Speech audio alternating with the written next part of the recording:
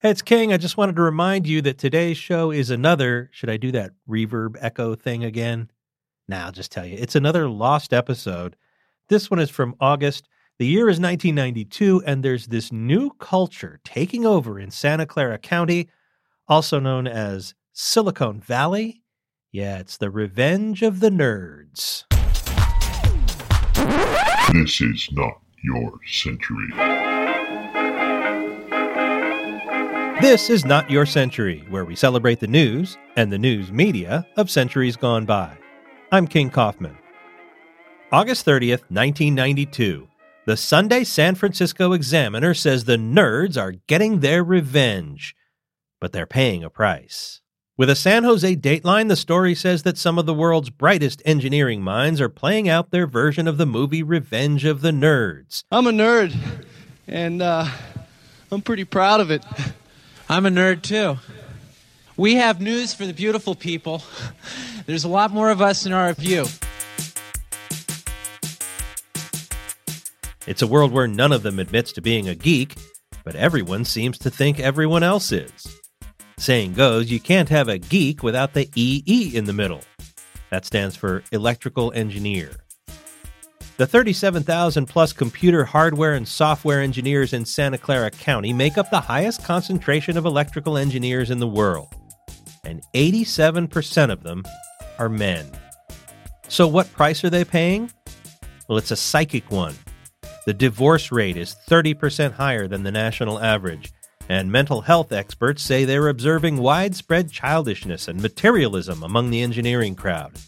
It seems to be a part of the culture. It's a chicken and egg question, according to the experts quoted. Dr. Alfred Ellenberger is a psychiatrist in Los Gatos who's treated a lot of engineers. He says that, like artists and athletes, computer engineers have had to focus intensely on learning their discipline at the expense of developing an adult personality.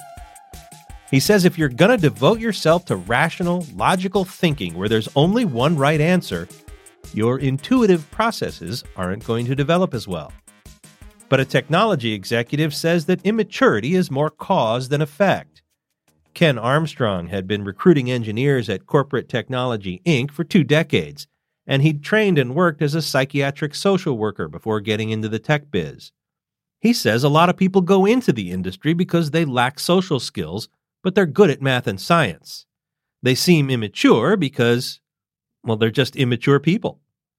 The big Silicon Valley firms cultivate an image of themselves as being fun places to work.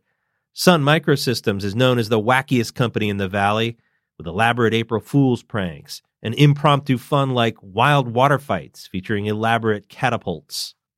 But the dark side, more of that price, is the stress. Engineers are constantly being pushed too hard, says Armstrong, the corporate technology executive. They're subject to bad management by engineers who have been promoted beyond their capabilities to become managers. But they stick with it because of the dream. The dream is to be like the first 100 engineers at Sun or the first 2,000 at Microsoft who became millionaires on stock options.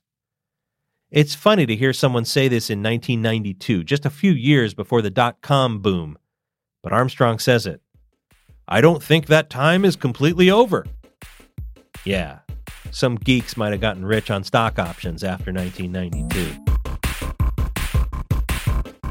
But here's the real highlight of this report, a sidebar box called A Guide to Geek Culture. I wish I could read you the whole thing. It's gold. There's a picture of Max Headroom. Ask your parents, kids.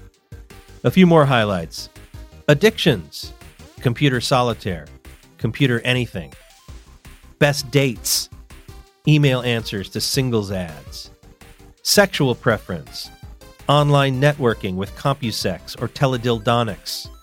This year's buzzwords. Object-oriented. Graphical user interface. Pronounced GUI. Last year's buzzwords. Virtual reality. Favorite presidential candidate? Not registered to vote. We will not vote until ballots go online. Yeah, those geeks, man. They could really see into the future. This has been Not Your Century, a production of the San Francisco Chronicle. Audrey Cooper, editor-in-chief. Get great journalism today at sfchronicle.com. I'm King Kaufman. Talk to me on Twitter at King_Kaufman. We now return you to your century.